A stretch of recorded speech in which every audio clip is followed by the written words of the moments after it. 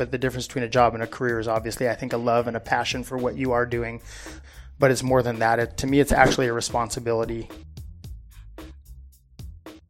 What's up, my brothers and sisters? Today we sit down with Matt Bryant. He's one of my jiu-jitsu training partners and happens to be a Cal Fire engineer. He started his career as a volunteer. He became a seasonal firefighter, then a paid professional. He's got about 15 years in the fire service, and today I had a great conversation talking about staffing models and complacency and leadership and training, and we even talked about the secret book club that they have over there. So enjoy the podcast. Be sure to check out the show notes. There's going to be a bunch of added links in there that you should find interesting. So check those out and enjoy the podcast.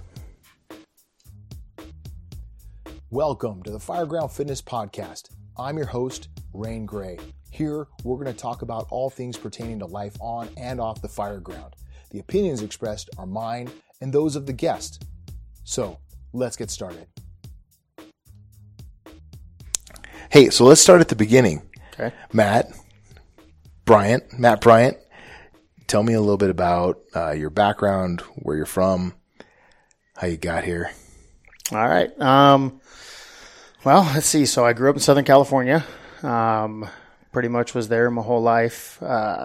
Initially kind of went into, so in high school I started working at a golf course and took up golf. Always into sports, really enjoyed sports, played baseball pretty much all growing up, and then started working at the golf course, got a little peer pressure from some friends, maybe I had to take up golf and kind of pursued that for a while. When I was doing that, I went through University of California, Riverside, their turfgrass management program, kind of switched out of the instructing, working in the pro shop, cart barn type jobs, and then went into the maintenance side of the golf course business.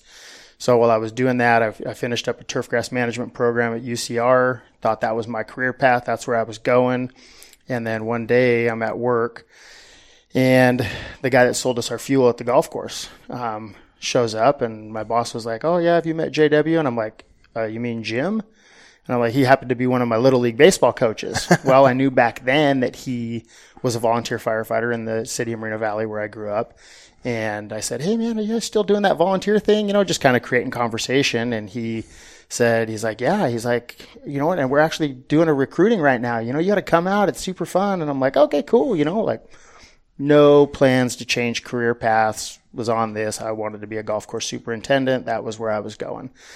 So I ended up getting involved in that. I show up, do their interview. They had like it was 5 months maybe, academy on the weekends. So Saturdays and Sundays went through their academy. They taught you the basics of for California standards, it was like a fire control 3 class, a hazmat, fro, all your little basic classes that you needed to be able to ride on the fire engine. So at the end of 5 months, you graduated, you got your task book, you're a volunteer firefighter. So get involved in that. The first time the tones go off, I'm at the fire station, jump on Big Red, we're heading down the road.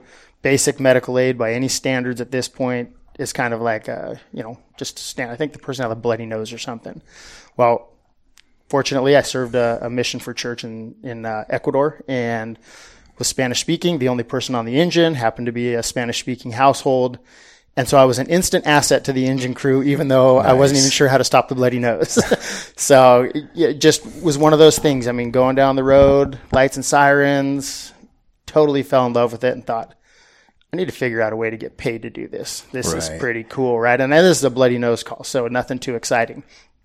Anyways, fast forward, figure out how to get a job in the fire service. Got hired with, we were CDF at the time, now Cal Fire, and worked in this as a seasonal firefighter. So predominantly wildland was where the agency had kind of transitioned at that point, and that was in 2004. So worked a couple seasons on the wildland side, absolutely awesome. Worked with amazing guys. My first captain happened to be my old next door neighbor, Shout out to Captain Hayden. Great guy. I'd known him since I was 8 years old. So it was kind of full circle. He'd come by the house every now and then if they were on a fire in the area. I got to ride on the fire truck. Maybe I shouldn't say that. But, just really looked up to him. And then for him to get to be my captain was pretty cool. So That's got really a lot cool. of, That's really cool. Yeah, a lot of great experience, traveling up and down the state of California, going to wildland fires. Worked in the city of Elsinore at the time, though, so it was still really good for me and my career because we would still run the medical aids. We'd still go to the structure fires and traffic accidents and everything else. So got a lot of great experience doing that, and you'd usually work as a seasonal about 9 months out of the year. You were laid off for 3, and then you'd come back the next main fire season. Now we're kind of running a year-round fire season program, but we still have the seasonal employees. So did that for, it was about 4 years. And then I transitioned to, that was a firefighter 1 position. And then I got a firefighter 2 job. So started working on more of a, I guess for what you guys would call them, I don't know, municipal engine, or we call them Schedule A, Schedule B is kind of the way we divide it up in our department. So started working on a Schedule A paramedic fire engine, 3-person So staffing. Schedule B would be wildland. Okay. Yeah, so Schedule B, our employees are considered like our wildland firefighter section of our department. Obviously, we're all risk, so even our Type 1 fire engines are going to wildland fires as well. Right.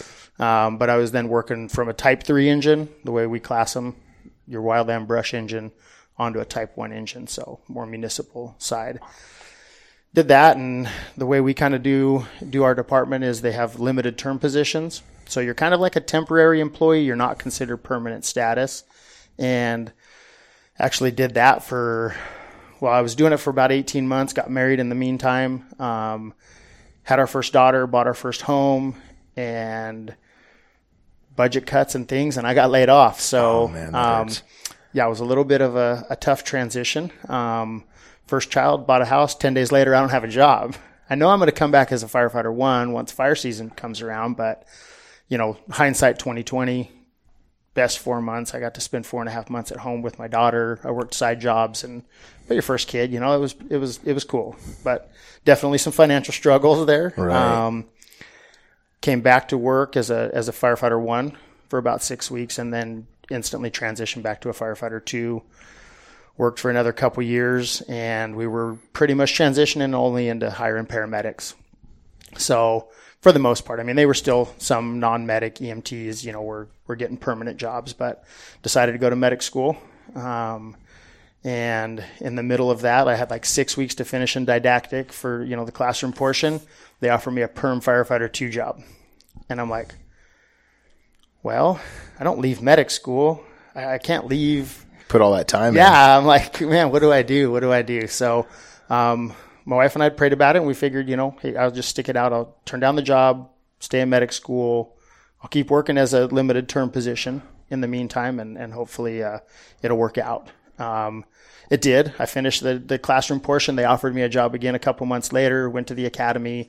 So I'm 9 years into this, and now I finally got a permanent job with CAL FIRE. So pretty awesome. You just said something about going to the academy. So when you get that permanent billet, yes, then you go to the academy? Then you go through the CAL FIRE's formal academy. Oh, wow. Yeah, so long time in. You still get training and stuff leading up to that, so it's not usually just the blind leading the blind. I mean, right. During one of my off seasons, I went to a college fire academy. I took a bunch of classes, and do you guys have like a state fire marshal type certification, like a fire 1 and 2, that kind of stuff? Yeah. So it's all under California State Fire Marshal. Right. So having the time on the job, once I finished a college academy, I could instantly apply for that state fire marshal cert. And then task book pretty much to do your firefighter 2. So that station level and a couple other core classes you needed to get. So I went through the permanent academy, got assigned to one of our busier engines in the county, and great experience. Came back, finished up my clinicals and internship, and transitioned through the testing process. Once I finished my paramedic and had my license, then had to test as a medic, and then started working as a medic as well. And then, about 3.5 years ago. So hold on, let me check you real quick. What you got? When you talk about working as a medic, are your engines like 2 BLS, 2 ALS on an engine? Or No, how do you so guys most staff of our it? engines are 3-person staffing. Some cities, it's kind of because the way the county contracts it. So you've got some engines are captain, engineer, and firefighter. Usually the firefighter's the medic in most of those contracts. Sometimes it'll be so where I currently work in a county station, I'm the engineer paramedic, and then we have a non-medic firefighter, and then a captain. Okay.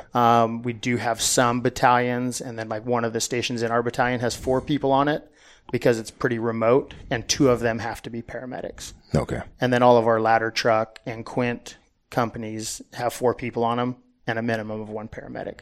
But now that we've had more paramedics promoting through the ranks, some days you may have 4 qualified medics on an engine or on a truck, or 3 of them. So it's just, kind of structured that way. So then I was the firefighter medic on there. We had at that station only had we had an engineer some days or a captain driving some days. And then you'd have 2 firefighters on there. One of them at least is a medic. Oh, wow. So we have a bunch of different staffing models within the county. Yeah. Which is good, bad, right? I mean, there's positives and negatives. An engineer is operating as a company officer. So we look at engineers as company officers, even kind of if you're lieutenant working. type situation. Yeah, kind of more as a lieutenant. And most of the time, though, you would be the driver and the company officer. Wow. You wouldn't be sitting front right, unless you're, different circumstances, I guess. But if you're in that, if you're in that type of position, you pull up on an event, you hit the air brake, and now you become the company officer. Yeah, so if I was driving an engine with 2 firefighters on it, I'm going to be the IC. Right. I'm going to be pumping the fire engine until the next due engine shows up, and then that engineer probably would take over your pump. Right. Okay. If you needed their assistance. Right. So yeah, you're multitasking right out the gate for sure. I'm thinking of the term that comes to mind is task saturation.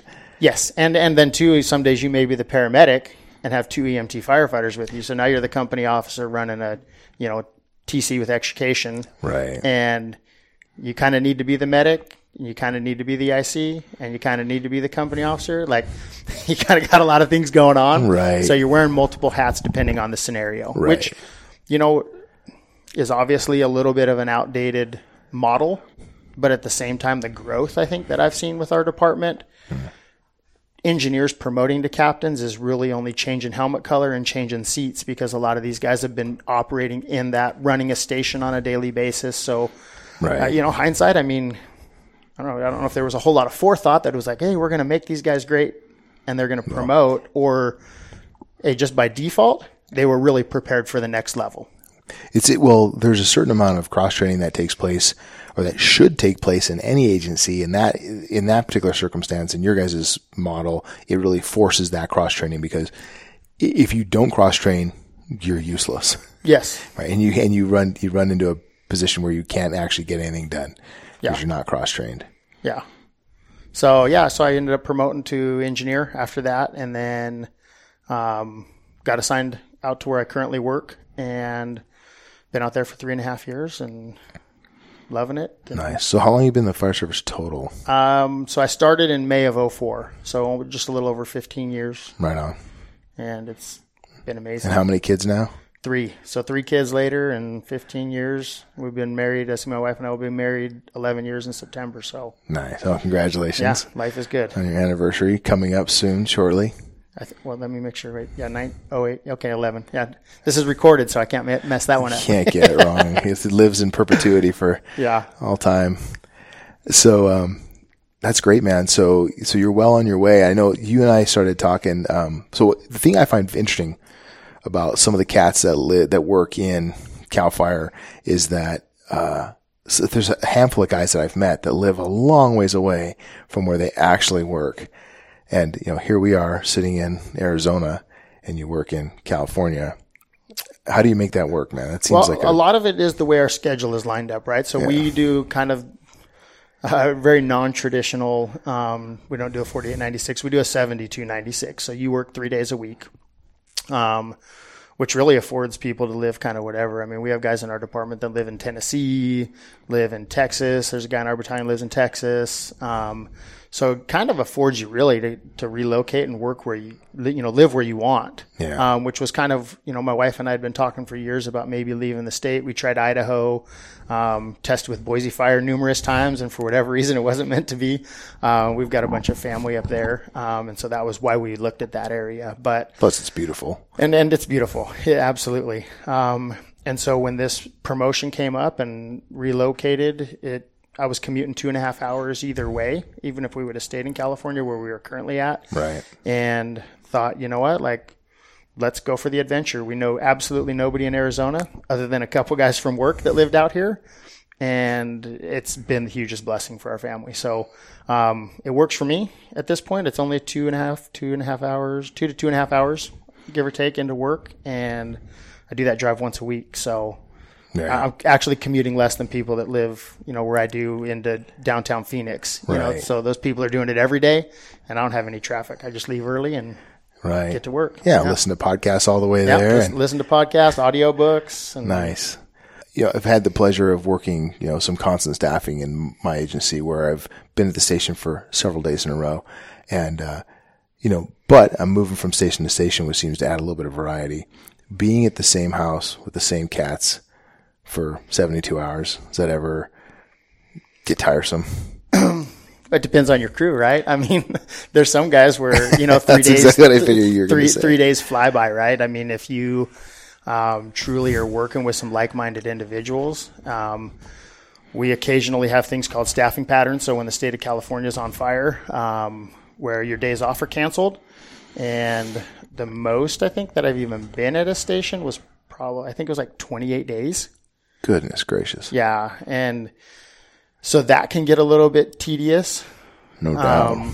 But when you're down resources, it kind of just is what it is. And you power through.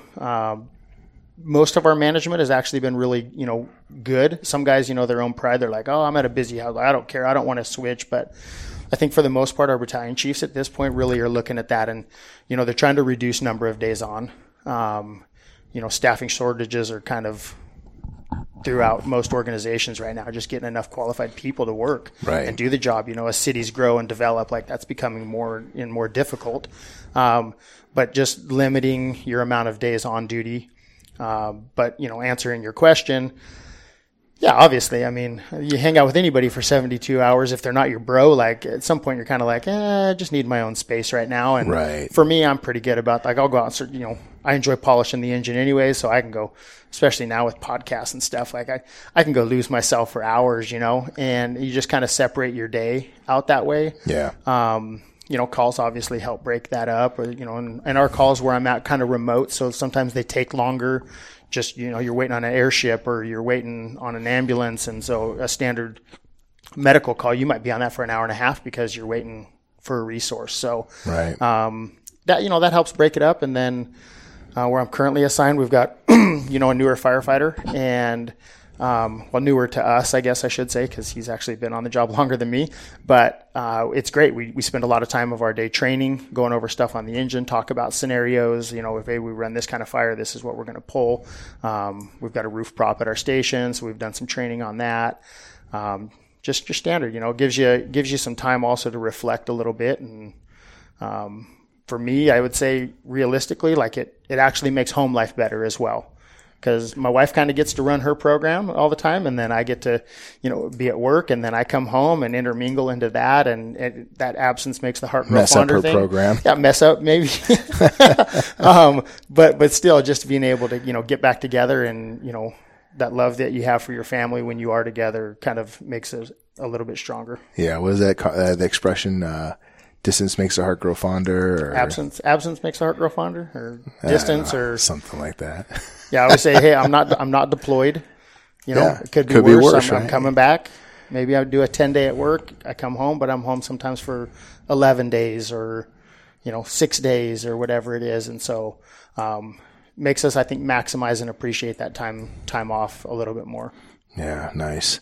The other thing that I think is interesting about running those kind of, 4896, that those multi-day schedules is the difficulty of getting organizational training done.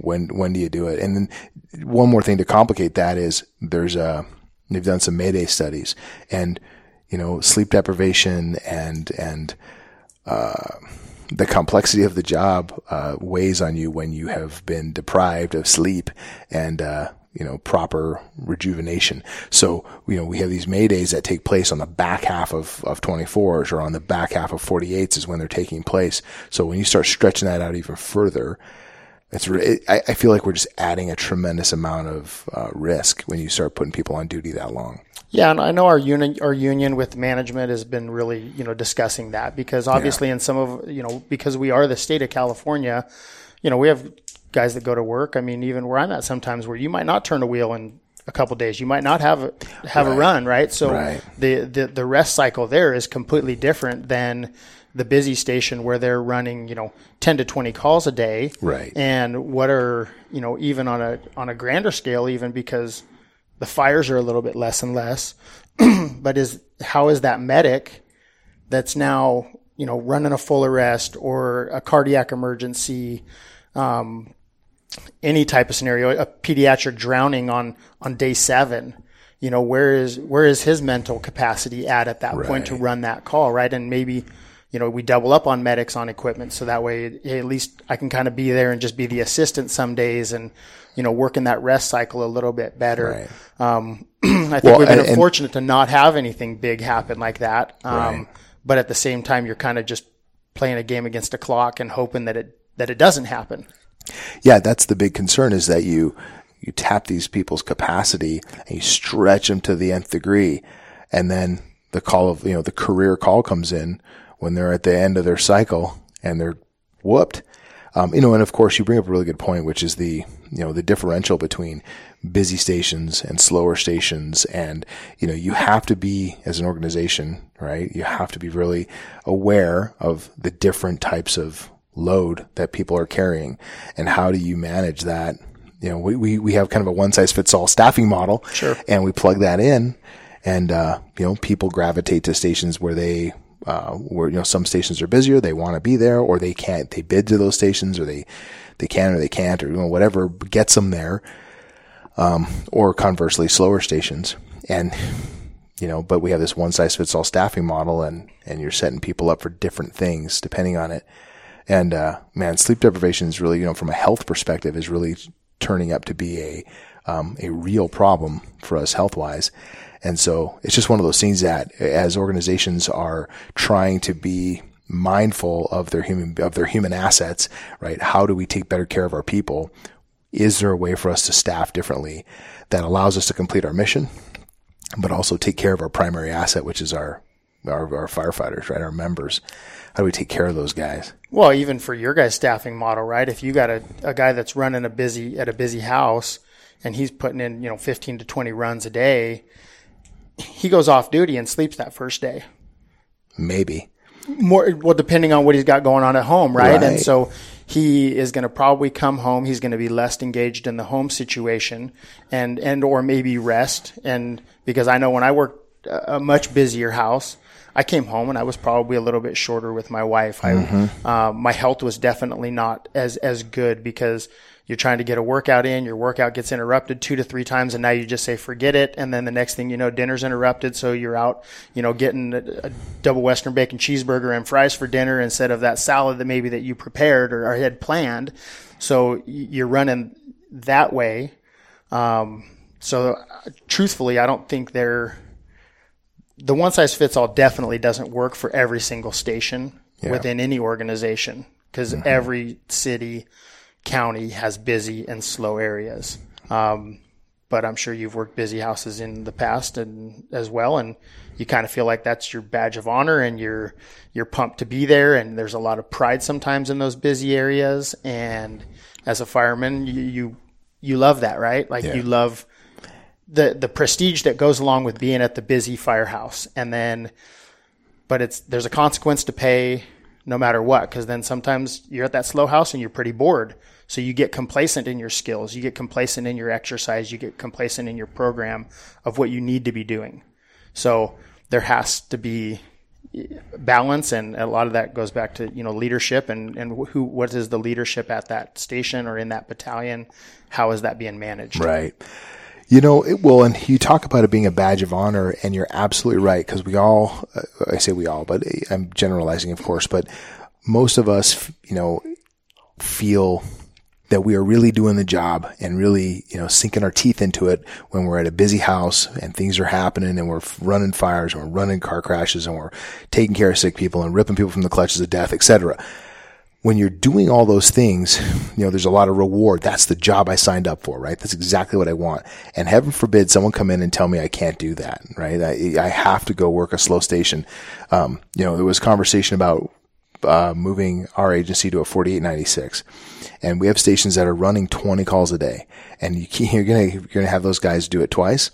And the argument that was posted on the table is guys go, hey, guys sign up for overtime all the time. And they do it. So here's the thing. Just because you can doesn't mean you should. I do not want to diminish the love that we get from being busy and being at hardcore stations and running our nuts off. However, there's a certain amount of maturity that we need to bring to the table here, and we need to consider the health and welfare of our people. And so that's where I go, hey, at leadership level, is there something that we can do? And I don't have the answer. I'm not saying like, hey, this is what we do. I'm saying, man, we have to stop and think about the longevity of our careers, the longevity of the health and wellness of our people, and their ability to sustain the workload and the call volume over the course of a career. Yeah, because obviously, at least for our bidding process, right? If you transfer to a different station, you have a 2-year commitment, unless some other odd circumstances, maybe you promote or whatever, then you could end up anywhere else, right? So I think part of that, I'm super glad that I've worked busy places because I think it helped me develop my skills. And to me, no matter what, you don't get those skills by working at slow stations. You can train all you want, but at the end of the day, it's when the bell goes off and you have to actually get on the fire engine and you've got to respond to that emergency. And it could be as simple as running a basic medical call, right? But just knowing I'm going to do this in my patient assessment. So for me, I've tried to take some responsibility for that in my career. And with my overtime, I choose to try and go pick it up busier houses. I want to help my battalion first where I can. But then I also try to go out and get experience and keep up my skills by working at the busier houses. So, you would think, hey, if you were at a busy house and you're shot out, maybe you go pick up some overtime at a slower house. Still got to pay the bills or buy the boat or whatever it is that you're wanting to do with your overtime money. But to me, it always is going to go back to there's some personal responsibility that our employees have to take for themselves. And, that's where I'm at with my career, honestly, is I see the benefits to being a little bit more rested. I absolutely get bummed every time I go work at a busy station, especially with some of my old buddies. My wife knows that we're about to have a conversation about how fun my day was and how much I enjoy running calls and how I miss that aspect of it.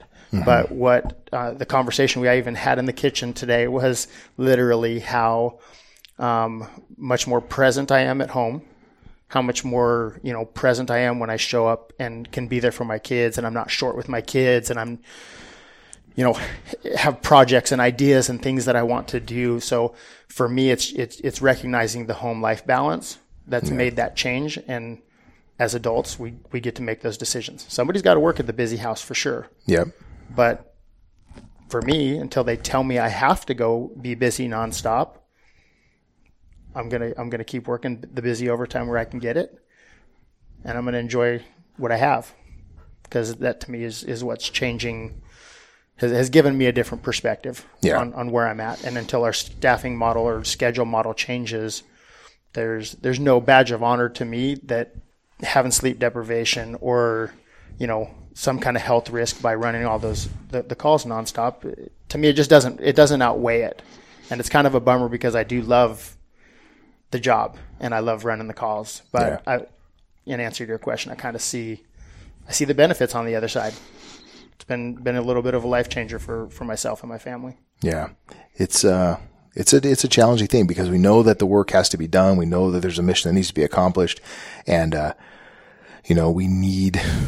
we need men and women on that wall, so to speak.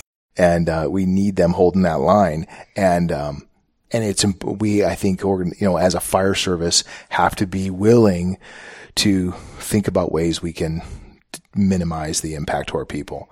And there's lots of restorative things that we can be doing, but we have to be doing them. We have to be engaged in, studies about sleep deprivation, open to the studies and evidence and research that's being done that will help us find the little things we can do to make it healthier for ourselves.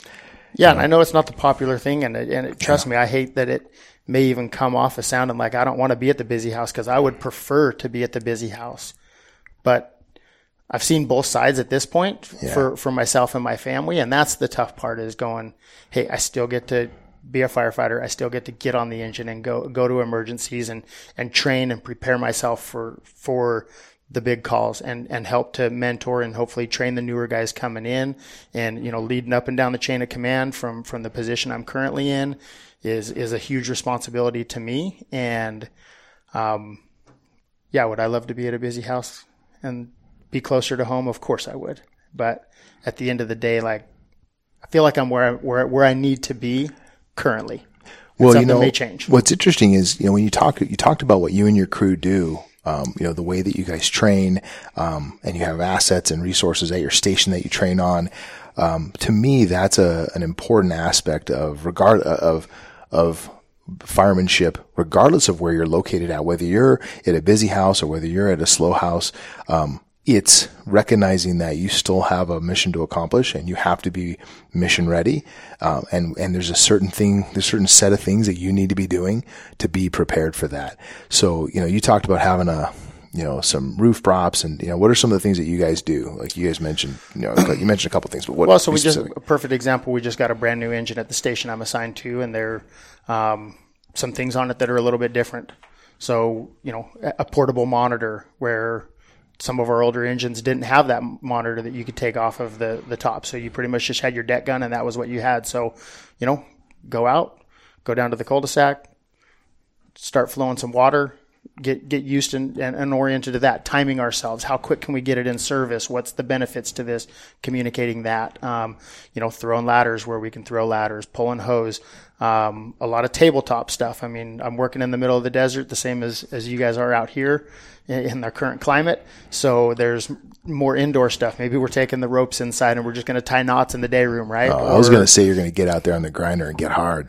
Well, some days we do, right? And that was one thing that I noticed when I first went out there, was just that acclimation. I don't really know if it's completely true, because once you put your gear on and you start sweating, I mean, can you really get acclimated? There's a physiological limit. Yeah. Oh, yeah. Absolutely. But at the same time, we were doing, some drills just in turnouts. Just, hey, we're going to go out and do a 20-minute circuit just in our turnouts. So we can start to recognize, okay, that's where my limit is. I burn through my bottle way faster when it's 115 out, and recognizing that. So then too, if I'm not out there and I'm not training with my partners, can I recognize that in you? Oh, Rain's at his limit right now.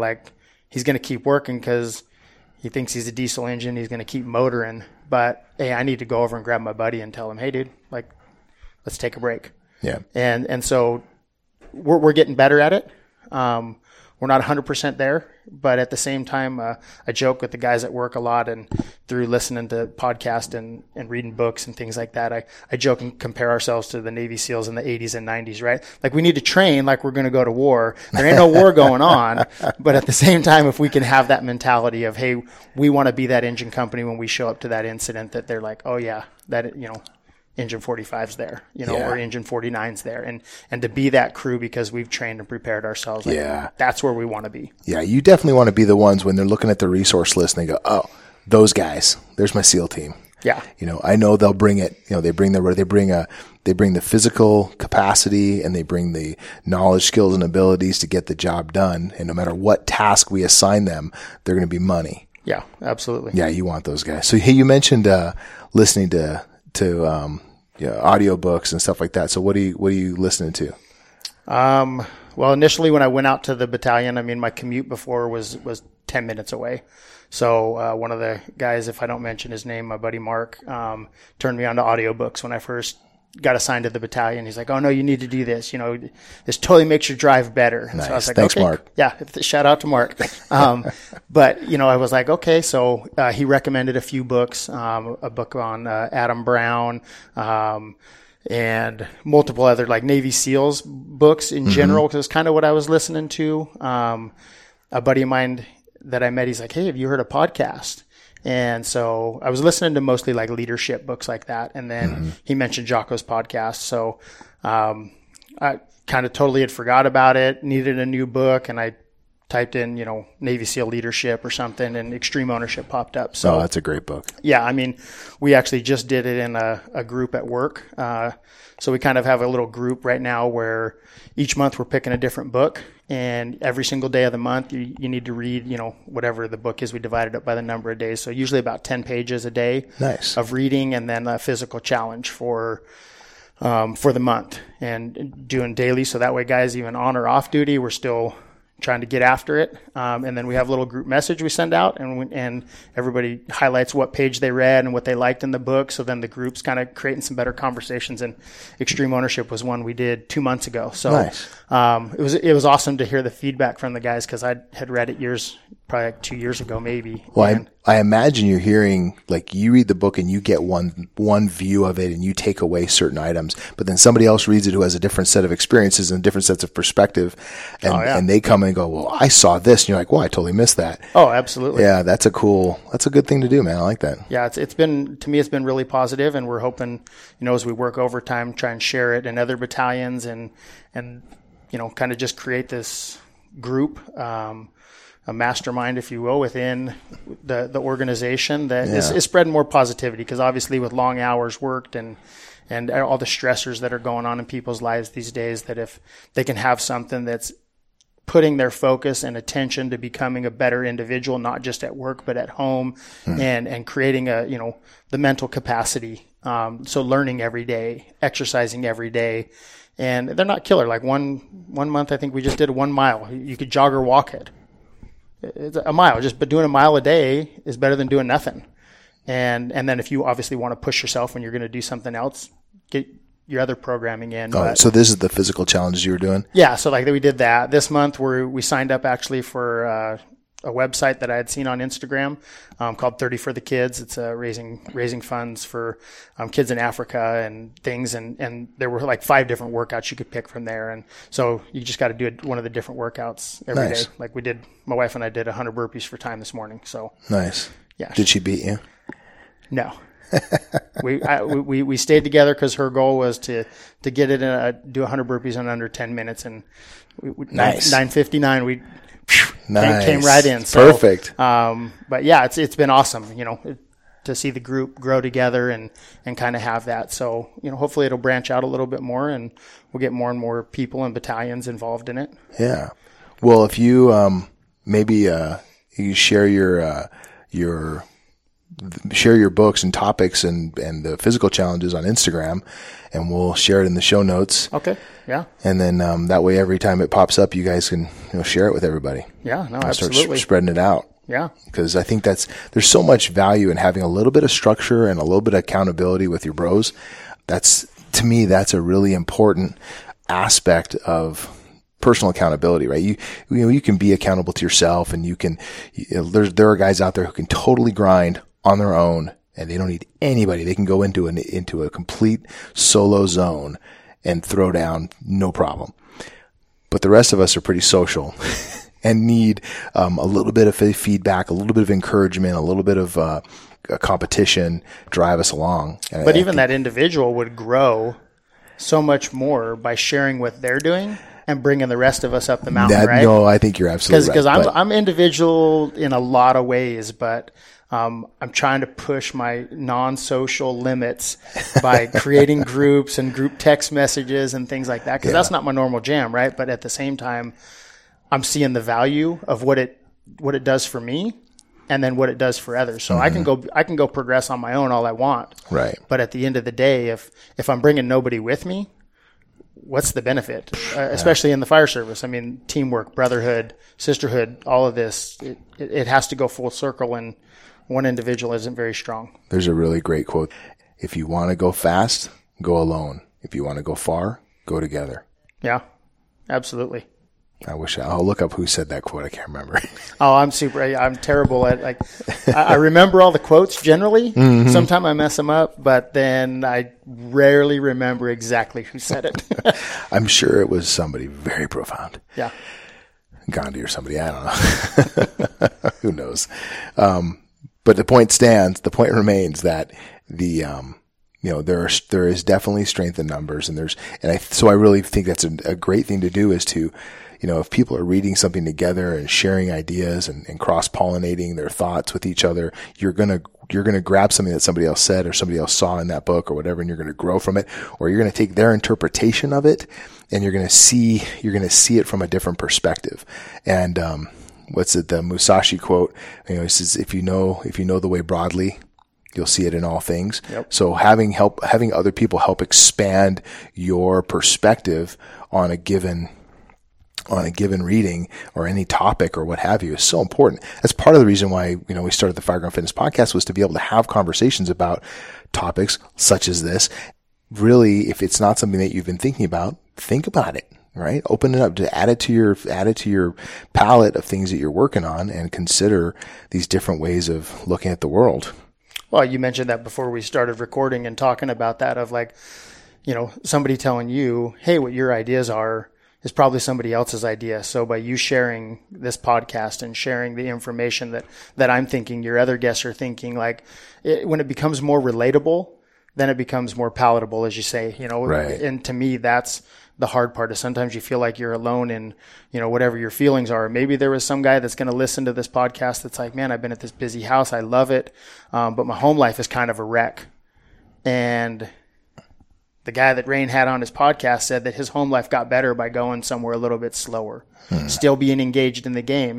And maybe it helps somebody. I don't know. I know for me, if I refuse to share what it is that I'm learning, then I'm the only person growing from it. And there might be 10 people out there that don't want to hear anything I have to say. And I'm totally okay with that at this point in my life. They can tune out right now. Yeah.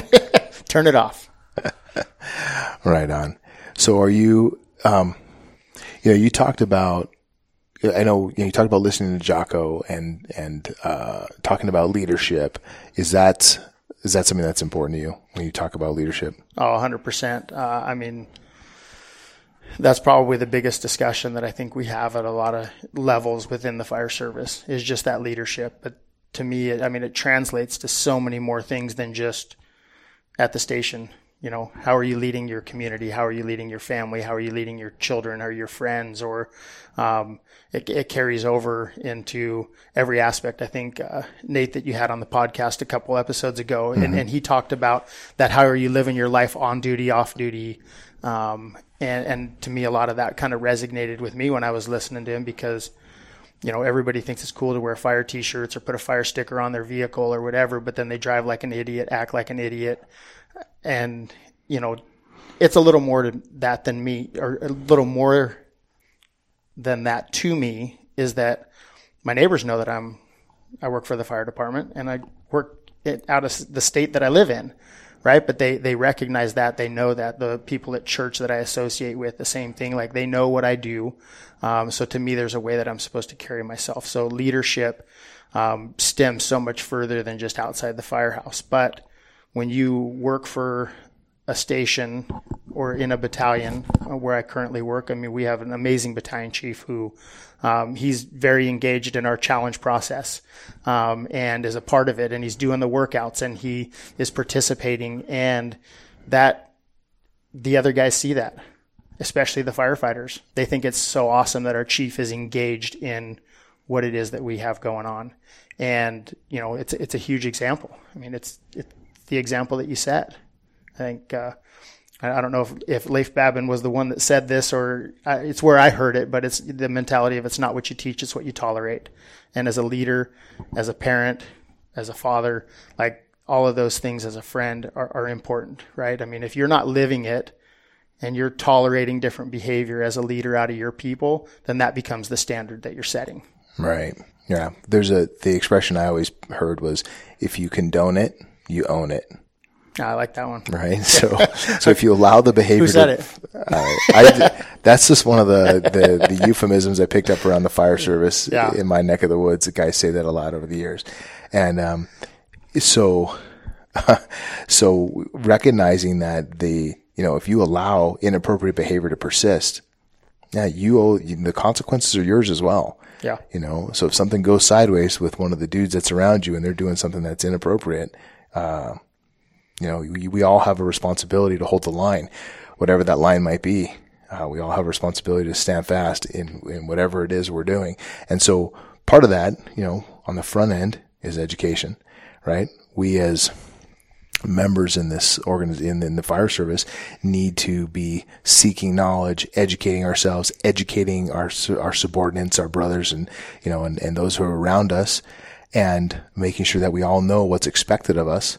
And once we know what's expected, we hold the line and we do what's expected of us, right? We carry out the work in a way that's done correctly. And when you talk about off duty, that is such a big part of who we are. Cause I think that, some guys are like, well, I come to work, it's a job. But I would submit to you that it is far more than that. You look at the work that people put into getting on this job and the investment that they put in becoming a firefighter.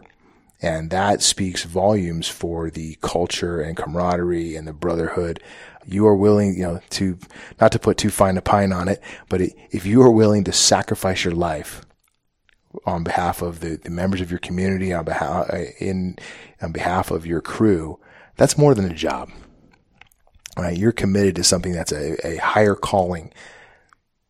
And I know it may sound a little heavy, but no, I completely agree. And I think that's one of the things that we do lack in society today is people having value in the things that they are doing, which obviously to me is where the fire service really resonates, it's not that you're a hero or anything like that. Cause I think that's just sort of silly. Like this is the career path we've chosen. Mm-hmm. If you don't like that, there's plenty of other jobs you can go do. But the difference between a job and a career is obviously, I think, a love and a passion for what you are doing. But it's more than that. To me, it's actually a responsibility. So where leadership falls in line with that, in that responsibility part it's my responsibility. Do I want to look at your wife and tell her, hey, I'm really sorry, Rain died on this incident because I failed to work out, because I didn't know my job well enough. I couldn't recognize that the changing conditions and flashover happened, and I got out because I was in a better position, but I wasn't able to help him. Like, do I want to have that tough conversation with somebody's significant other, with their children, because I failed to prepare myself, and then in a leadership, and then I failed to prepare the people below me? And that can sound heavy, right? But to me, that's the reality of it, is going, am I showing up to work ready to do my job? Did I decide to stay out and party? I mean, I don't drink, but did I stay out drinking too much the night before and the bells went off at 0800 and we're on a working fire and I'm hungover and dehydrated and it's 110 out? What decision did I make for my crew and my brothers the day before I came into work to prepare myself to be there for them and then the people that we serve? And yeah, it can sound heavy, but to me, that's what a leader is. And that doesn't mean you're wearing a white helmet in our department as the chief or a red helmet as the captain. Like, you're wearing a helmet because you're part of that team. So everybody needs to be a leader and take responsibility for their actions. I like that.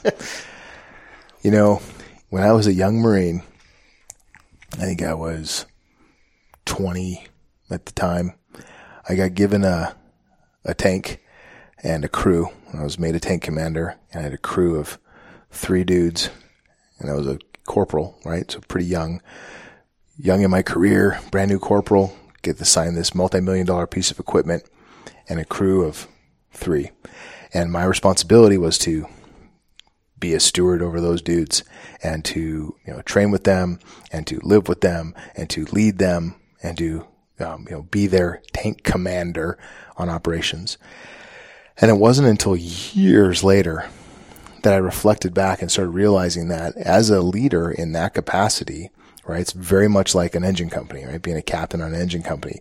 You have 3 other human beings who you're responsible for. You have a fire truck and a station that you are accountable for. You have a first due area that you have a stewardship and responsibility for. And the thing that occurred to me when I finally got and arrived at that place in my career as a firefighter was that the ownership that you have over those human beings is not just to that human being, but it's to their spouses, to their children, to their extended family, to your fire family, to the mayor and city council, and to the community, who all take great honor in their fire department. And if you lose a member of their fire family, you're responsible for that. And so to me, well, that sounds kind of, I don't know. Cliche a little bit. Yeah, a little cliche, I suppose. But at the same time, they are looking to you to see who is responsible for those people. So now, not only are you responsible for their welfare, but how do you take care of them? It's not just showing up and making sure that they're happy. That's part of it. That's a small part of it, right? Hey, what are we doing for chow today, boys? What are we doing for PT today? Let's make it fun. Let's make it enjoyable. We're going to have a good time today. But also, how am I going to keep you out of trouble? Training, right? We're going to train, and we're going to understand the SOPs, and we're going to understand how fire works and how fire dynamics work, and we're going to understand what the hazards are on the fire ground. Those are all critical. And so as a leader in the organization, I don't care what level of leader you are, your responsibility is to take care of those people who you are assigned, whose stewardship you have responsibility for. And that means that you have to own the difficult things. You have to know when to draw the line and say, we will not go any further than this. This is what's acceptable. And that might be something like, you might be the killjoy who has to shut down something fun in the firehouse because this is a risk to you and the organization, and you're just not quite picking it up.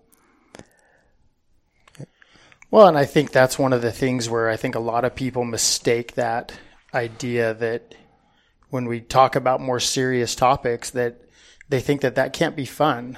And I'm here to tell you, I think 100%, like, you can toe the line and have a blast. And if you can't, like, then you're doing it wrong. And then to me, at the end of the day, if I'm working for somebody that I know cares about me and my family, me personally, I can't speak for everybody, but I'm not going to put that person in a compromising position where he has to discipline me.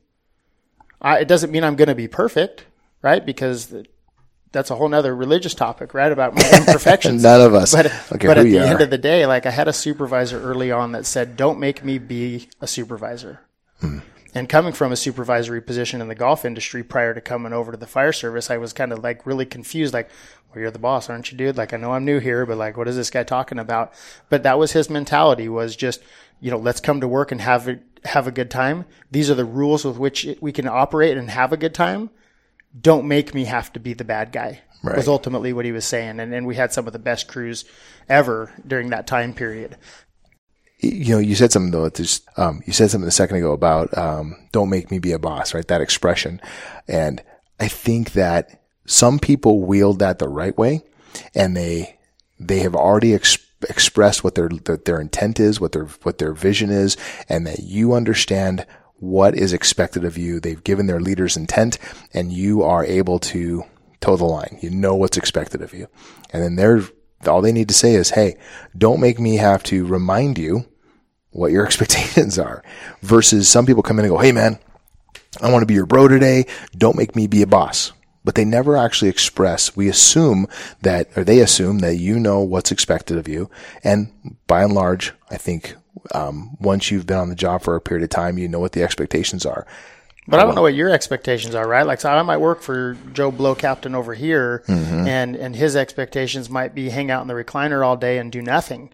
And so I'm living like a rock star over here, where your expectations are you need to make sure your equipment's checked out. We're going to PT at 9:00. We're going to go to the store and get groceries for the shift, or at 10:30. Like, so too many times leaders get in trouble if I'm following where you're going with this, is that they haven't expressed what the, idea of visions, values, and goals and things of what their leadership style is, because at the end of the day, we're all different humans. We're all going to operate differently.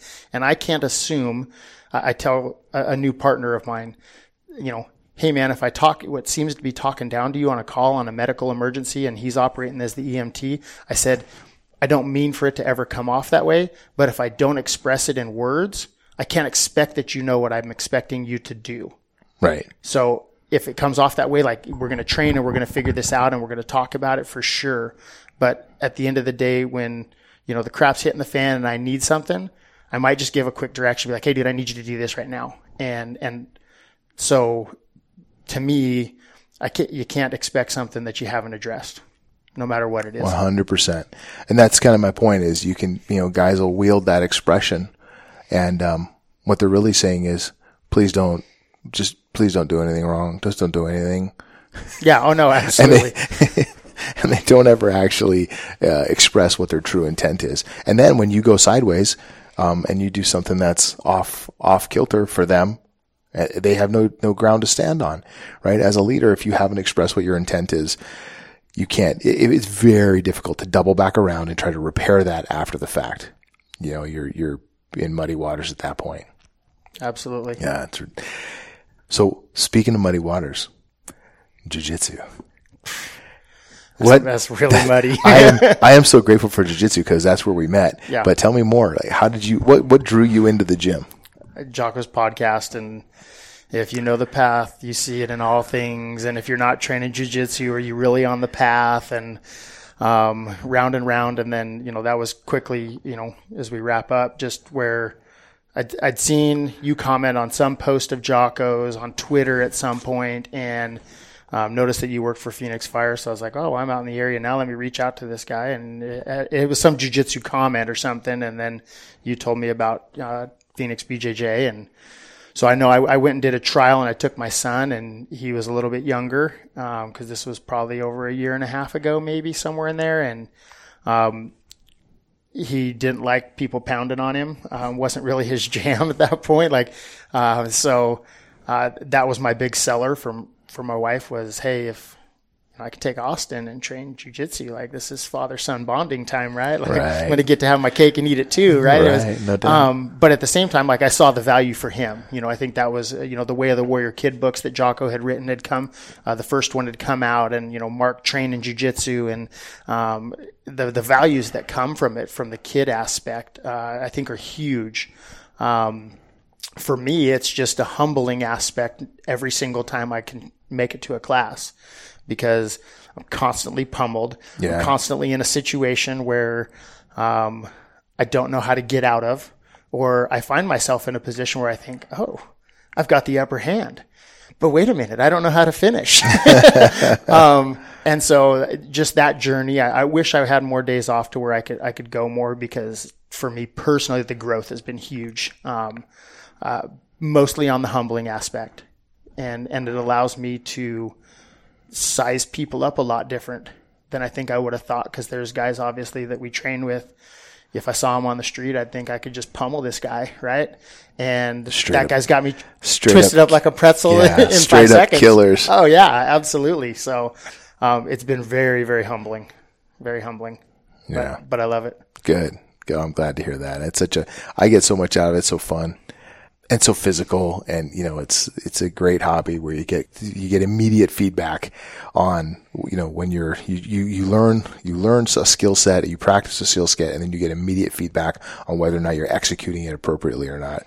And it's very fire service related, in my opinion, because did you know how to throw a ladder or bang a ladder, or whatever terminology you guys use, but raise a ladder? Did you know how to do that the first time you did it? No. But you do it so many times, you can do it in your sleep, which is when I roll with guys like yourself and some of the other level belts in class. It's just second nature for them, the way they're going to turn their hips and do this and twist that, because they have done it over and over and over again. So to me, I find all the parallels in jiu-jitsu that go along with training in the fire service. You go to a ringing alarm, a residential call or a commercial building, and you get off the engine, you grab the can, you grab the tick, you just, it's second nature, right? For me now as an engineer, as soon as we roll up, neutral, air brake, pump, go out, engage the pump. What line's the guy pulling? Boom. Like, it's just second nature at this point because I do my checkout every week the exact same way. Right. So I know that will come with jiu-jitsu. I just have to be patient. And I need a couple of those dummies, and I need to get a couple guys in our battalion like to roll. Nice. So, maybe off the air we talk about mats and getting things set up at the station, or but just drilling just those moves and practicing. And I need to be a little more disciplined in some of the things I can do workout wise, even when I can't make it to class. So, but yeah, it's humbling and amazing, and get some of your aggression out. Yeah, exactly. Which helps. And I know a lot of people take out their aggression because I feel it all over. I think I've got like a rug burn on the side of my head, right? Or a mat burn, or someone's gi, or I've got bruises in places that I didn't even know I could have bruises. So, and you have choked me out numerous times. So, I'll edit that part out. Hey, Matt, it was such a pleasure, man. And we'll do it again. Absolutely. Anytime. Let me know. Right on, brother. Thanks. Thanks for tuning in and listening to the conversation that Matt and I had. There's so much that we can take away from these conversations, so much that I learn and that you can learn. And, please feel free to check out the show notes, look at the links that we have in there. There's some added information. And wherever you get your podcasts, go subscribe. This thing will drop in the middle of the night when you're asleep. And when you wake up, it'll be there for your commute in the morning. Whether yours is long as Matt's or shorter, it'll be available for you to check out. Also, get on the Apple Podcasts, leave a review, rate the podcast. If you like it, leave a comment. If you don't like it, leave a comment. I'll take your feedback. We'll make it better. Anyway, whatever you're doing, keep getting into it, keep driving on, and get some.